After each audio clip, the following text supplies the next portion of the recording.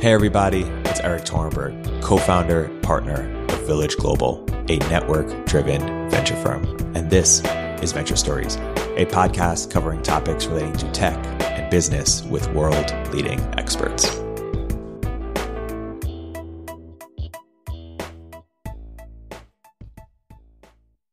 Hey everybody, welcome to another episode of Village Global's Venture Stories. I'm here today joined by a very special guest, Rex Woodbury at Index Ventures.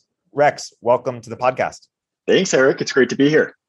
So Rex, by way of introduction, why don't you give a brief background of how you came to venture? I've been reading your Substack for quite some time now, and maybe you could give a sense of how your background informs your interests. Particularly, you're a creator and interested in the creator economy. Yeah, definitely. I actually, when I was little, wanted to be sort of a filmmaker, producer, or something in the media world, but sometime along my journey, I sort of got off track and entered the business world. And I was doing later stage investing. I started my career at TPG doing internet investing and impact investing on the growth and rise funds there. And then I realized, the most impactful stuff in my mind was how tech was changing things and how people were interacting with the internet in new ways and using the internet to communicate and create. And at that same time that I was at TPG, I was on the side doing Instagram and earning income through social media and just becoming really fascinated with, back then we called it more sort of the influencer phenomenon. But I think, now it's much more sort of about creators and people much more creative than me on TikTok and YouTube, just this new form of work. And it's something that I think about a lot. It's sort of this unique intersection of the future of work and some interesting trends about how work is becoming more flexible and disaggregated, but also about pop culture and media and content and how entertainment and education as well is changing. So it's this intersection of two interests of mine and something that I spend a lot of time thinking about. Talk about where you're most excited within the creator economy from an investor perspective and how you see that evolving. I would say there are a few places within the creator economy that are interesting to me. I mean, first and foremost, there are always the big horizontal platforms. We have today, TikTok and YouTube and Instagram and emergent platforms like Clubhouse. I think those are very interesting. But at the same time, I think some of the more kind of B2B products that are building out the infrastructure of this new economy are also really interesting. So I've spent a lot of time thinking about, the intersection of fintech in the creator economy. My first investment at Index is in a company called Creative Juice, which is doing just that, sort of building the financial infrastructure for creators, and also just interested in what happens when so much of sort of the American safety net and economy has been tied to institutions and to jobs, and that breaks down into sort of disaggregated, more creative and flexible work. What are the companies that need to be built to serve creators, just like they were built to serve small businesses or large corporations over the last 50 years. One of your ideas you've written about is that Gen Z culture is sort of had a different ethos where there's a rejection of perfection or status, traditional, clout chasing, traditionally conceived, and more about embracing authenticity and community. Why don't you talk a little bit about that? Yeah, I mean, a lot of people who came of age, probably in my generation, as a millennial, even though I like to masquerade as a Gen Z, but as sort of a millennial who's on that border of millennial Gen Z, I came of age in sort of mid 2010s. Instagram, and I kind of call it the more performative or curated form of online interaction.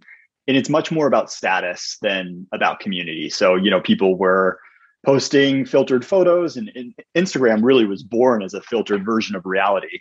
And then, it emerged with products like Facetune and influencers like the Kardashians and this kind of idea of portraying perfection online.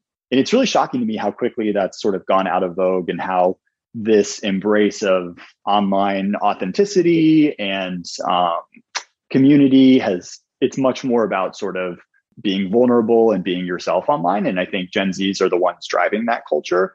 But we've seen it in the shift from, the Instagram aesthetic and companies like the Museum of Ice Cream or sort of other companies of that era that are much more about posting the perfect selfie or photo to this more creative and new and emergent behavior online. Felt cute, might delete later. Might be a rallying cry. Yeah, I always think it's interesting how, back in the day, a lot of the Instagram filters, were designed to make you look good, and people were very focused on looking perfect online. And now you see a lot of Gen Zs and younger people actually using filters that purposely make them look ugly.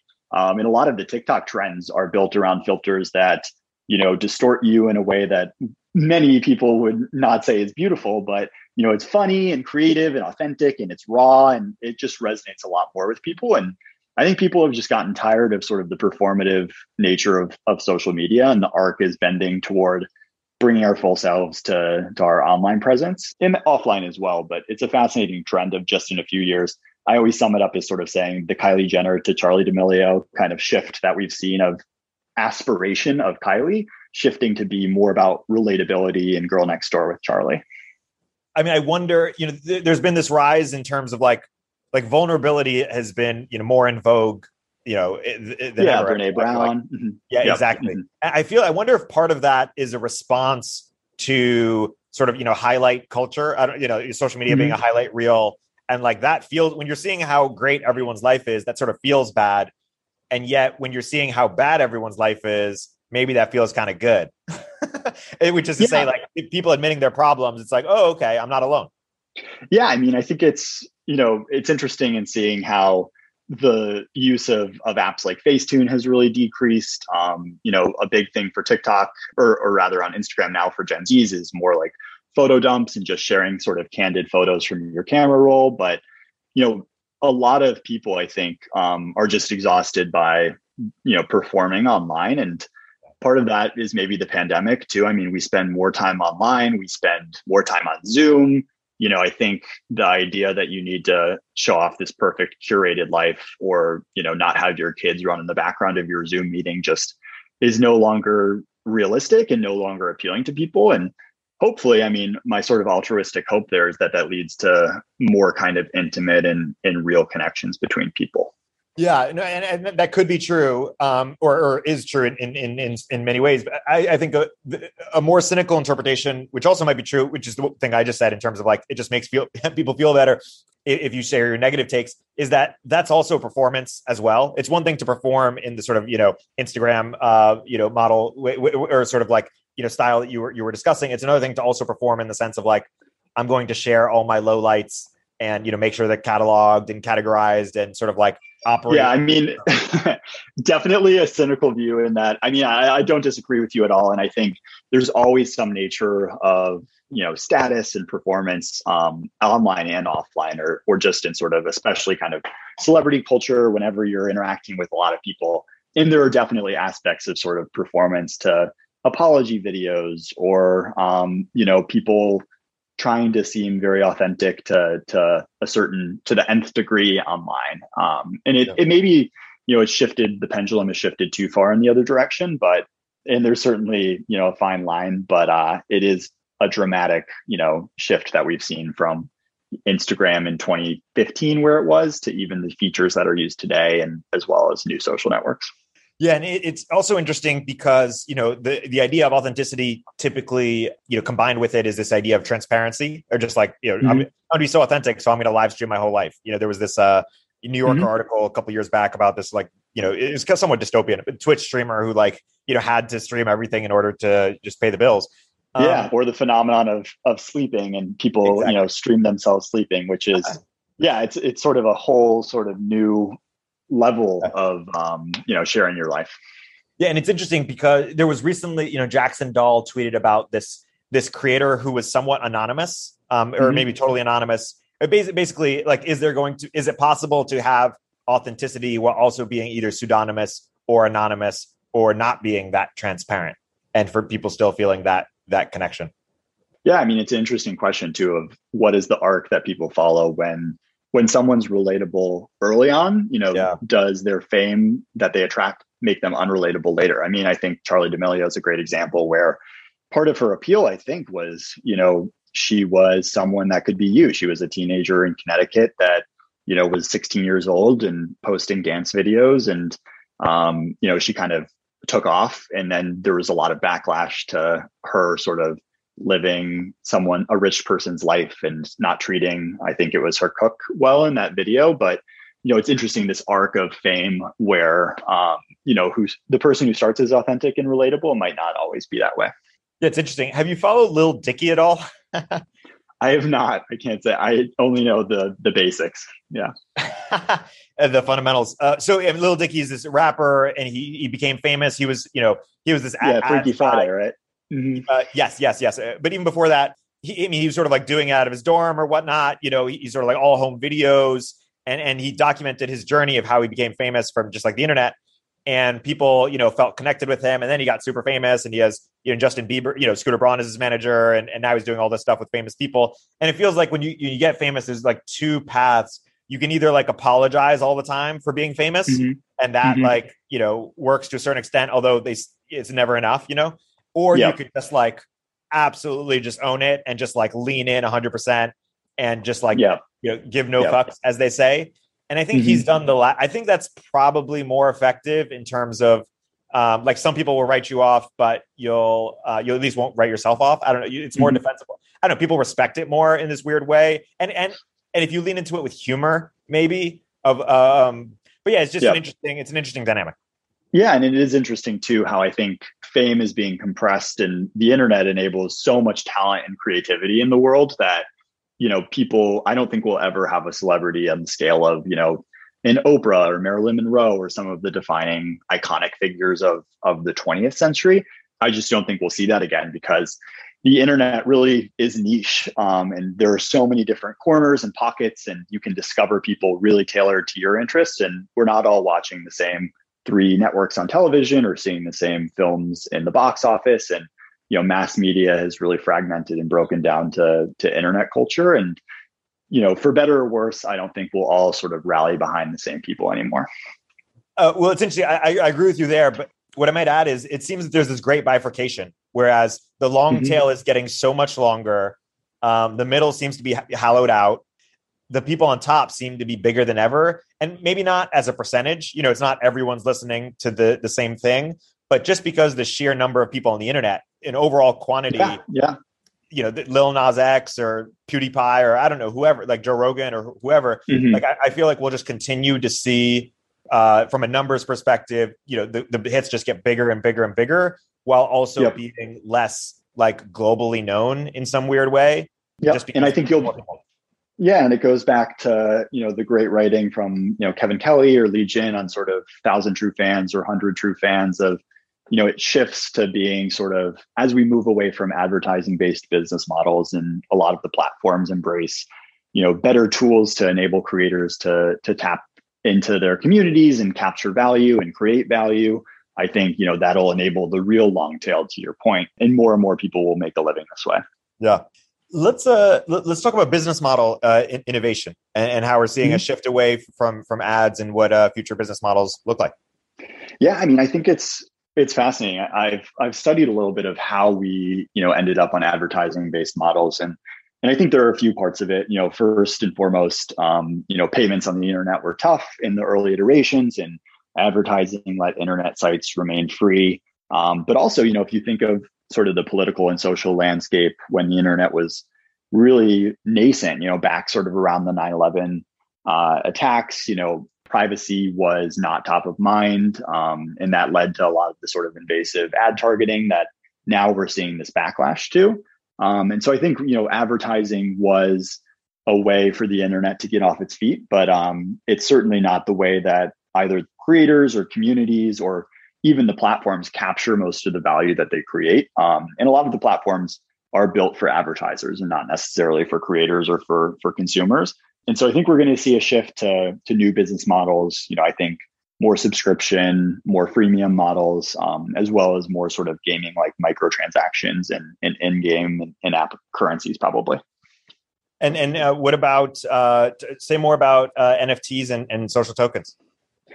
Yeah, I mean, I think that's a piece of it. I think that goes hand in hand with virtual economies and microtransactions, the idea of actually being able to own digital items. And, I love to think about and talk about the metaverse or, this idea of us, spending much more time online and in economies that are for work and for socializing. And I do think that we'll have digital goods in there, and that we'll see a shift, especially with NFTs, from now it's more collectibles today. And I think it'll be more utility in the future. So we'll see NFTs be able to unlock certain access in a game, or give you special powers, or maybe be a ticket to something, or give you access to a creator in a certain way. But I think we're in the really early innings of NFTs. What do you think about BitClout? I mean, I think it's fascinating. I think really what BitClout is doing in the concept of social tokens is, I think, taking something that has always existed. We've sort of always bestowed status on other people with, at least on the internet, with likes and follows and other sort of markers, and it puts that in sort of a dollar value. But I think it's fascinating in terms of, could people invest in people that they believe in? And it solves this problem of, I've used this example way too many times and I should change it, but I'm a really big Taylor Swift fan, and I was a really big fan of hers back in 2006 or so, before she kind of broke out. And why am I treated the same as the person who discovered Taylor last week? Right now we both are basically treated the same as a fan. But with NFTs and social tokens, this opens up a new opportunity for you to be able to put your money where your mouth is and support people that you believe in, and then you rise alongside them and capture the value that they create and that you help create as a fan.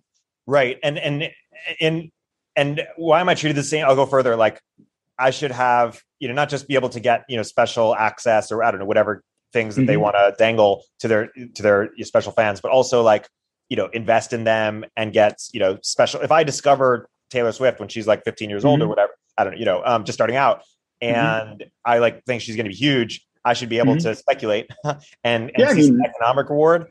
And you also helped create, exactly. I mean, she really created her success, but you're an evangelist for her, and I'm an evangelist for her. And, all the family and friends that you said, check out this artist, hopefully that helps, in the future appreciate, your investment or your value as well. And I think we're in very early days here. There are all sorts of nuances to work out. And, I think the creator needs to sort of own their own creativity. And I think there need to be lots of sort of safeguards in place, but it's an interesting concept of the decentralization of the economy and this sort of concept of the internet removing gatekeepers, which, for a while it's certainly been true, but not to the extent where some legacy media gatekeepers like record labels have been removed. And there's still a lot of, intermediaries and brokers that are capturing value and middlemen where they don't need to be. And I think that's going to change, and social tokens, NFTs, those are all part of it. Yeah. And then also there's this reputational aspect to it where I want the world to know that I discovered, and not just for vanity purposes, but I might want to be an A&R person, and that's not true. Just, and not just as an artist, but every website I feel like should, every blog, every, Substack, I feel like everything's about to get Foursquared or something in the sense, like just gamified in terms of who discovered it first or discovered early, believed in it, and gets reputational and economic benefits. I feel like there's a white label solution that enables it. That's a great point, because if you think of someone who's trying to become a venture capitalist, they can say, well, look, I have great taste. I angel invested in these 3 companies that are really successful. And someone wanting to be an A&R artist or a curator or even just capture some of the economic value that right now goes to those intermediaries could certainly be able to do that. So much of the internet now is remix culture. Like TikToks are essentially like components of other people's sounds and videos and ideas that you build on. And, in the future, I think a lot of that, the original creators will be able to capture value as, the photo that you take becomes a viral meme around the world, or it becomes an important part of culture. Shouldn't you share in some of that value created? I think that'll be possible in the future. Yeah, I tweeted at one point. I called it the hunter economy. At Product Hunt, obviously, but this is empowering curators in a reputational and economic way. And I think it's basically a whole class of startups that will incentivize and reward early adopters economically and socially, and will encourage people to discover and curate new products, new people, new ideas, memes, and then and then also stake and like put their money where their mouth is, so we can tell who's predicting the future and who doesn't want to put skin in the game. Yeah, exactly. It's sort of the the financialization of culture in a way. You are a student of memes. I am. I think meme culture is fascinating. What do people not fully get about meme culture, or why don't you enlighten us a bit about how you contextualize it and what people should know about it? Well, I went down this rabbit hole recently because I've always been fascinated by memes in terms of, what we think of as memes, which is like the image overlaid with text. I think it was Elon Musk who tweeted last summer, who controls the memes controls the universe, which I think is a riff on a quote from Dune. But I got fascinated with like what even is a meme and where did it originate, and it actually has academic origins. Like I think it was an academic in the 70s or 80s defined a meme, and it's really interesting. I mean, a meme is really just anything that's sort of a unit of culture transfer, and so a lot of things that we don't think of as memes are defined as memes in the broad definition. I think like the emoticon, the little colon and then parentheses, that's a smiley, was the first known meme online. And now, a lot of TikTok videos are memes or viral videos. And it's just interesting in that culture transmits itself so quickly online and so rapidly.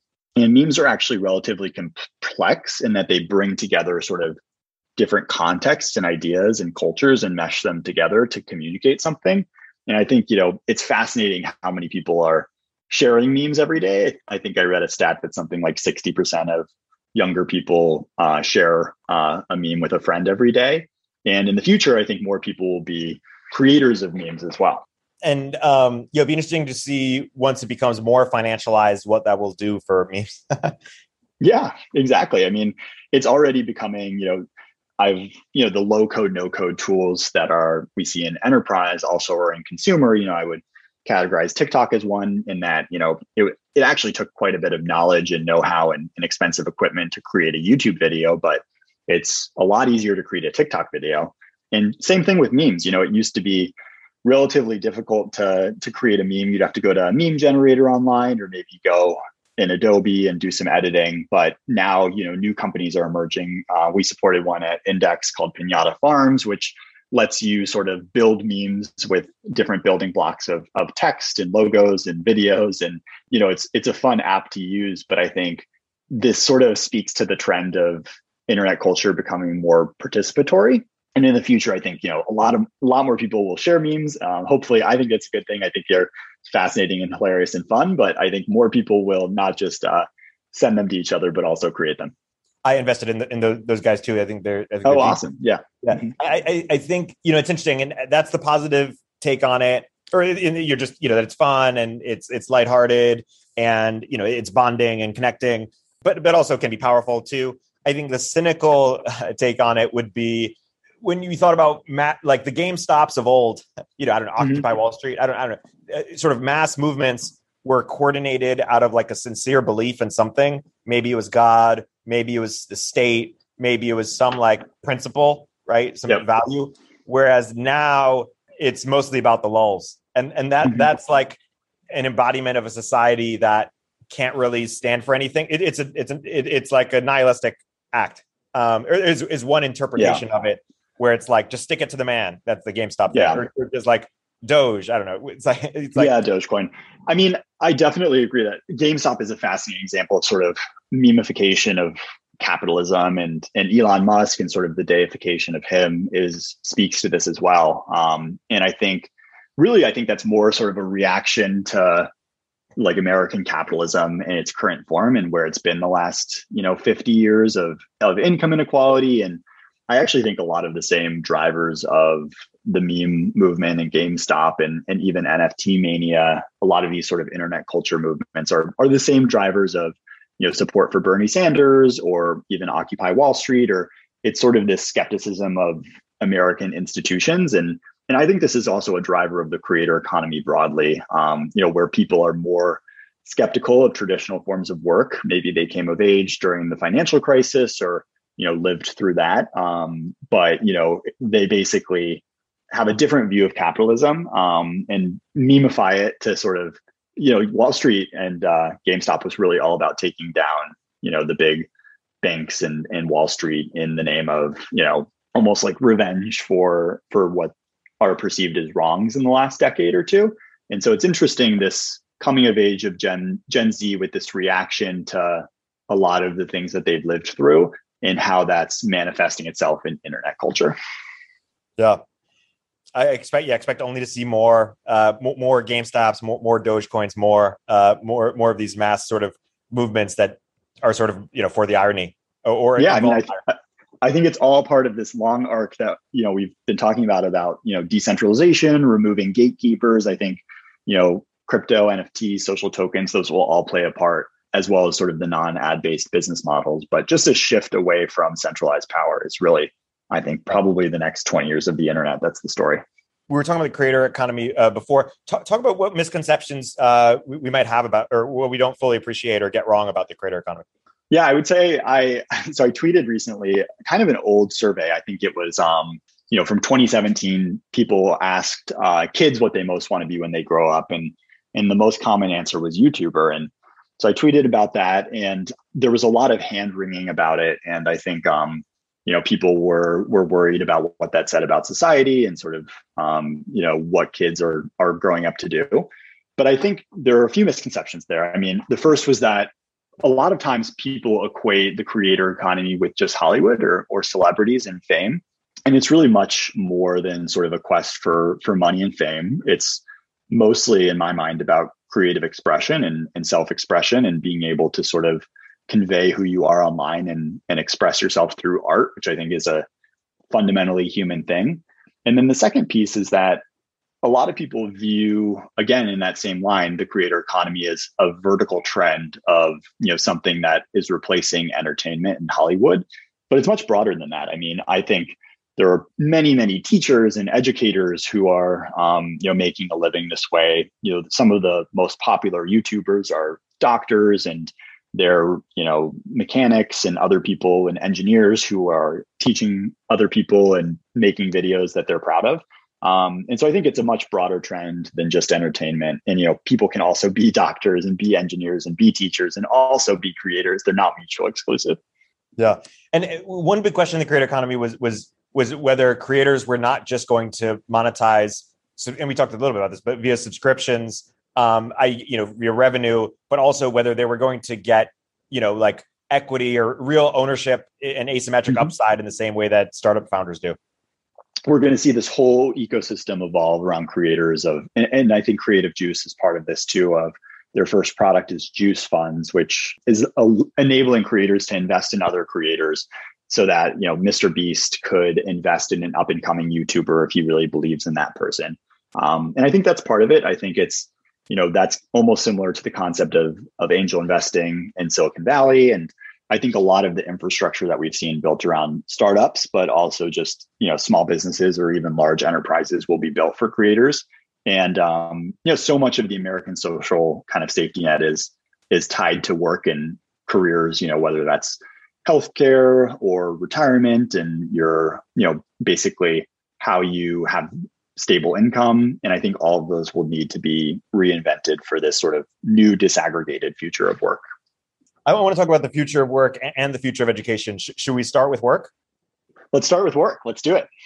So you have a few you have a few posts about this. I mean, one of them was the three stages. Maybe we start there, and we can branch off wherever else is interesting.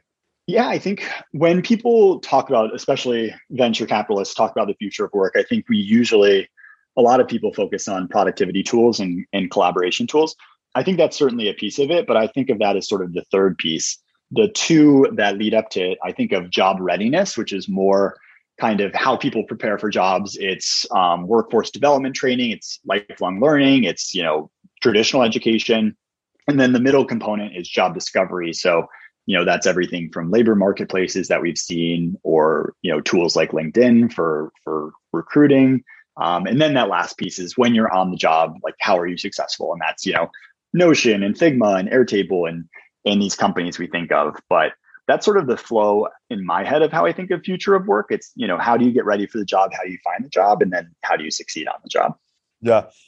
Often, when we think about the customers of higher education, at least higher education, it's employers. And so how do you think the future of work, what does that mean for the future of education? Yeah, I mean, I think the two go hand in hand. And I think the answer is the future of education will hopefully be better set up for the future of work. And what I mean by that is a lot of skills taught in school are not relevant for jobs and that are demanded by the job marketplace. And so this leads to this enormous skill gap. I think it's about $12 trillion or something enormous that, there's a mismatch in skills of, a lot of people have degrees that aren't demanded by the workforce. And there are a lot of jobs like, nurses or engineers that aren't taught as much. And so I think the two will map better in the future.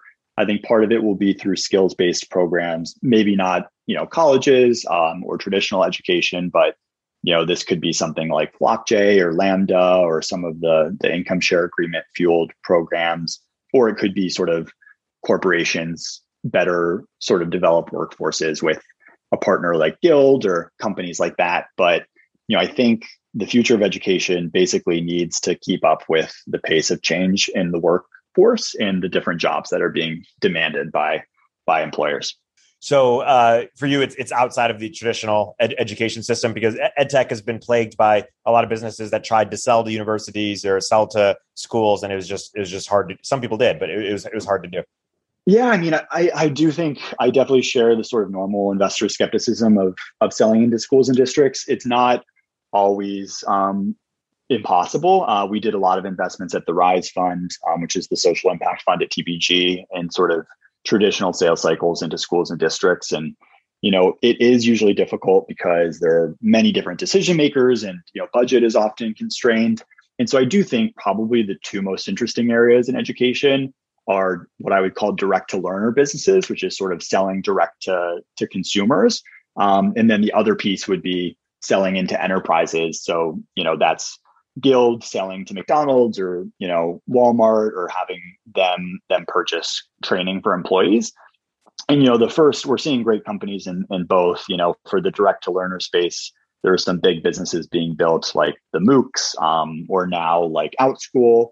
And then same on the employer side, there are some really interesting solutions there that actually help companies train their own employees. And say more about what you mean when you say the disaggregation of work. Yeah, I mean, I think that's the breakdown of, our parents had careers for 30 years or 40 years at one place.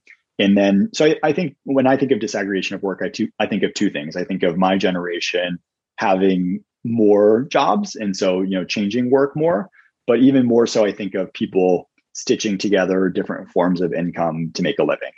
And so, that could have been the gig economy and Uber and Airbnb and Instacart, or it could be, labor marketplaces like Instawork and Paired and others like that. Or it could be creator platforms where you're making a living on YouTube and Instagram or OutSchool as a teacher. So I think there are lots of flavors to it, but it's really the solopreneur phenomenon in my mind of how people are dictating their own futures. And I think it goes back to what we were talking about earlier about Gen Zs wanting to sort of reclaim some of the agency and being distrustful of institutions. And, we're seeing this in how they dictate their own futures versus, relying on a traditional career path. Yeah. When we look at a post-pandemic world, what's going to stay the same versus what's going to, revert back or change forward? Oh, man, no one knows. It's fascinating. I mean, I think we really are living through one of the most fascinating times of behavior change, being decades of behavior change being compressed into months or a year. My initial view when the pandemic hit was that fewer sort of underlying behaviors would change than people think. And I still believe that to some degree of, I do think people have short memories. I think we're going to be, shaking hands and hugging people. I unfortunately don't think people, when they're sick, will wear a mask in the future. So I think some behavior changes will revert back surprisingly quickly. But, I do think there's sort of this step change shift in different things, whether it's, willingness to pay for education, whether it's willingness to take a telehealth appointment, whether it's, the idea of that you can be productive as a remote worker, might even like it more. I think all of those have created major behavior inflections, and that we'll see permanent changes in the future of work and education and healthcare and all of those different things. Yeah, that makes sense. I want to talk about virtual communities, but also just like how communities are evolving. You had a great post that sort of specified some of the different emerging ones, or some sort of principles about how online communities are evolving. Do you want to unpack that a bit? Yeah, I mean, I think it's really interesting. And again, I think this goes back to that idea of us shifting from sort of a status driven. I think of Eugene Wei's like status as a service piece when I think of the 2010s on the internet and Instagram and different ways of portraying ourselves online. And now it's much more community centric. I think we've seen that in the success of Discord and Reddit. I think, Discord's one of our companies. I think there are like 7 million Discord servers now. And, they're for everything you could ever imagine. And there are also millions of subreddits. So I think people can just better find their communities online. And part of that's also, the globalness of the internet, but also AI. I think of, TikTok here, where in the past, a proxy for our social relationships online was the people that we knew in the real world. And that's no longer necessary. We don't really need to, upload a social graph or, click connections and friend people like we did on Facebook. TikTok tells us this is the person across the world that you're going to most enjoy this video from. Or, Lunch Club AI says this is the person that you need to know for your career recs. And so I think we're just seeing a broadening of communities in that the world is really the potential for people that we can meet. But then at the same time, we're seeing this fascinating kind of move toward niche communities where people find each other online with really, really specific shared interests. Yeah. It's really interesting. I mean, you going back to sort of our irony conversation, you had a post about how, the eye mouth eye phenomenon, it translates to, feeling helpless amidst the chaotic realities unfolding around us. No escape. That goes back to my cynical take about nihilism. But then also like another meme or sort of symbol is the sort of the Wendy's account, like getting in a fight with some random person or like dunking. Yep. It's sort of like that feels like, you reference another post. It feels out of like infinite jest or something. It also feels like what does that signal? Just sort of like absurdism or like I don't know. I mean, I think it's that people want like corporations and brands to stand for something and have a personality. I mean, I just think people reject the sort of, bland corporate ethos that we had of a prior generation. And they would rather you have an opinion, even if they disagree with it, and I think maybe part of that was fueled by the Trump administration, and sort of a lot of brands and corporations over the last 4 years had to make a decision about whether they were going to speak up on an issue. And I think a lot of people wanted to hear their, employers say something. But, I think some companies have just been so successful by having strong voices and stances. I think of Nike and the Colin Kaepernick ad. I think of other brands that have really been ahead of the curve in having a personality as a brand. And I think, people, it's working well for Wendy's. I think people have been talking about them a lot more than if they were just, posting kind of stale tweets or corporate replies. So we'll probably see a shift in that. People view businesses as people instead of just as sort of emotionless corporations.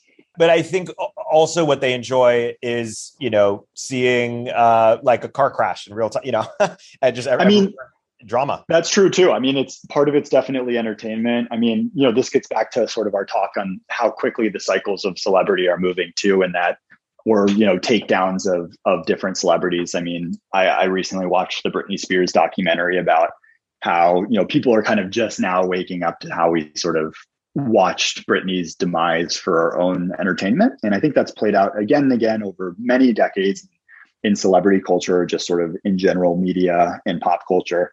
Yeah, maybe that part of that is just accelerating on the internet. But I think it's sort of unfortunately an underlying human behavior and phenomenon that probably will not go away. I wonder how we'll view Greta Thunberg, like a couple decades from now. Yeah. Mm-hmm. It's really, I mean, there was one, Paul Scalise had this, you'd love his blog, by the way, Lindy Man. He had this review of, or analysis of Trump in that Trump managed to like get rid of scandals by just having other scandals, like just flood the unit, like, and it ultimately didn't work, but like but there was something about it that did, or was just so shocking in a pure sort of. It was just so shameless that you just kind of got numb to it. Unfortunately, I feel like that hasn't worked for many other, or fortunately, I feel like it hasn't worked for many other people. But it is an amazing case study in how he was successful for a long time with that. Yeah, it's a separate conversation, but I think if you have the socially acceptable views and you get caught with something, just keep going and just keep pushing, and like people will forget it. If you have the wrong views, then you'll get in trouble. But that's a different conversation. One thing you've written about is how gaming is underrated in turn, or what is not fully understood in its sort of pioneering certain elements of internet culture. Why don't you unpack those a little bit? And I'm curious how many of them are going to spread to other sectors. Yeah, I mean, I think gaming is it's because of the massively multiplayer online games like Fortnite and Roblox and Minecraft that, also the sort of user generated component that has really fueled gaming and made it much more about socializing than just about the game. And so I think, the idea that so many of these games don't have a purpose beyond just interacting with people. And Matthew Ball has some great writing on this, on how, in Grand Theft Auto, they've got a casino where you just hang out and socialize. It has no purpose in the game, but it's just there to spend time with people. And I think during the pandemic, we saw a lot of, this behavior in gaming bleed over to real life of, there's a great New York Times piece about people having business meetings in Animal Crossing, or meeting up in Red Dead Redemption to just like hang out with people and talk business. And I think, that's fascinating. And that definitely has some metaverse flavors of how people will interact in the future, especially with VR and AR. But I also think just the business models of gaming, we can learn so much from those in terms of what the future of kind of creator and internet monetization platforms are, microtransactions, us spending a couple bucks to buy something. I think we're already seeing, Clubhouse adopt some of this stuff, but I think as people move away from advertising, microtransactions will be the main way that internet companies monetize. Yeah. I've heard this dynamic about, or this analysis of social media is framework, where basically says the things that work will be either to get me famous or to make me friends. There was a post that basically segmented all of them, and I can't remember which one was which. It might have been the famous one, that there's only like one main winner, whereas for messaging there's like lots of different winners. That's interesting. I said one main winner per format. So for audio, it's Clubhouse. For Twitter, for like short form text, it's Twitter. For video, I guess, async, YouTube, live, TikTok. Whereas messaging, each one has, like a bunch of different ones. You break down, I'm curious how you think about that breakdown, and then how you just sort of break down understanding, social, or what you're looking to invest in. Yeah, I mean, I think I haven't heard that framework. I think it's interesting, and I'll have to dig into that. I mean, I think the way I think about it is usually it's such a crowded environment in social that usually to break through the noise, you do need at least something really clever and innovative, usually from a product standpoint. So, and then quickly, it does get adopted and copycatted by everyone else. And I think we saw this with, Snapchat stories, and then Instagram used it. And now I think LinkedIn has stories, it's really everywhere. And, next we saw, TikTok's algorithmic feed was really innovative, and, the sort of immersive feed. And now it's in a number of different social networks. Right now we're seeing this with live audio, a lot of Clubhouse copycats coming up. So I think, the question there is TikTok's feed a, standalone product, or is it a feature in another app? And I think, we've seen with Reels and sort of their not great success that it very much is its own app. I think that's the question with audio now. Is it going to be something in Twitter or Spotify or Facebook, or is it going to live in a standalone audio app? So that's one way I think about it, of you need some real innovation. But then the other piece I would say is, the framework you mentioned reminded me of the old kind of maxim that all consumer companies are built on one of the 7 deadly sins, which I think is, kind of a jaded view. But I do think there's probably some truth to it of, at their core, humans have not changed much in, many hundreds of years. And, maybe Instagram is about lust, or, greed, or, Tinder's about lust. A lot of different internet products can be traced to one of the sins of like pride and envy and different things like that. So I think that's another interesting lens to view people through. Not necessarily do they need to map to one of those sins, but more kind of the consumer psychology idea of it, and that people are people. And if you study the history of the internet and just consumer businesses for the last, 100 years, sometimes there are some interesting learnings and patterns that you can draw. Yeah. Gearing towards close here, what have we not spoken about, or what's in your request for startups or other things that you're looking to invest in or dig deeper in? That's a good question. I mean, I've spent a lot of time thinking about, again, just sort of this infrastructure of online creativity and sort of how to better capture value for creators and communities. So I think, that has two flavors. It's maybe it's NFTs, and I've spent a lot of time thinking through that space, but I think more broadly, it's about rethinking from first principles the business models. So probably the thing I'm most interested in now and spend most time on is just thinking, if we were starting from a blank slate, what are the most interesting business models that are most aligned between different incentives for different players in these ecosystems? And how do I help the companies I work with, or, how do we identify companies that are building in those interesting ways? But, I think it's going to be an interesting decade for business model innovation. And we're probably going to see much more diversified revenue streams. Definitely some learnings from China that we can have, but there's going to be a big shift away from the sort of monolithic ad-driven internet platforms. What can we learn from China? Oh, man, that's a whole separate podcast episode. I mean, I think, in the past, the main thing, and I read a lot of smart people's work on this. I think Connie Chan has some great work. Lillian Lee has some great work. And I think there are a lot of interesting learnings. Live commerce is one, and live streaming. I think the most interesting company lately that I've found is Bilibili, which is, too long to get into now, but I recommend people read about it. And I think in this idea of community, they basically spin up really niche kind of interest-driven communities. And I think there's a lot of learning. I think that'll be the next one where we see some people building Bilibili for the West. Yeah, that might be a good place to wrap. Gotta leave it with people with the curiosity and we'll have to do another episode on China or get someone else to join us for that. I'd love to have you back. This was a great tour into some of your ideas. Your blog is really fantastic. It's digitalnative.substack.com. It goes a lot deeper into some of the things that we talked about today, and there's a lot more, and I'd recommend listeners check it out. Rex, anything else you want to leave us with? Any plugs or where else people should find you online? No, mostly the blog and Twitter, Rex_Woodbury. I couldn't get Rex Woodbury, sadly. But that's where I usually am writing. And my email is rex.woodbury@indexventures.com. And I hope to continue the conversation with people and with you, Eric. It's been fun. So thanks for having me. Awesome. Thanks so much for coming on, Rex. It's been a great episode. Awesome. Talk to you later.